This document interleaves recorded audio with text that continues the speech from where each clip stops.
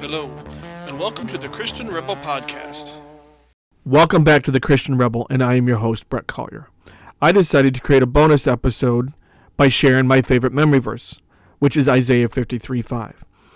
But he was wounded for our transgressions, he was bruised for our iniquities. The chastisement of our peace was upon him, and with his stripes we are healed. You know what this Bible verse means to me? Is that Jesus took our sins to the cross with him. He was wounded, he was punished, and given a punishment that we deserve.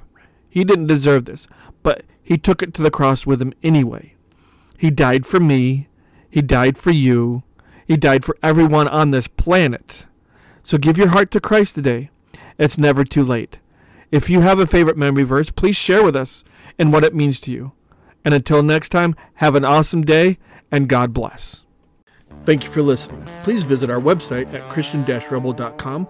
Follow the podcast on Facebook at Christian Rebel Podcast.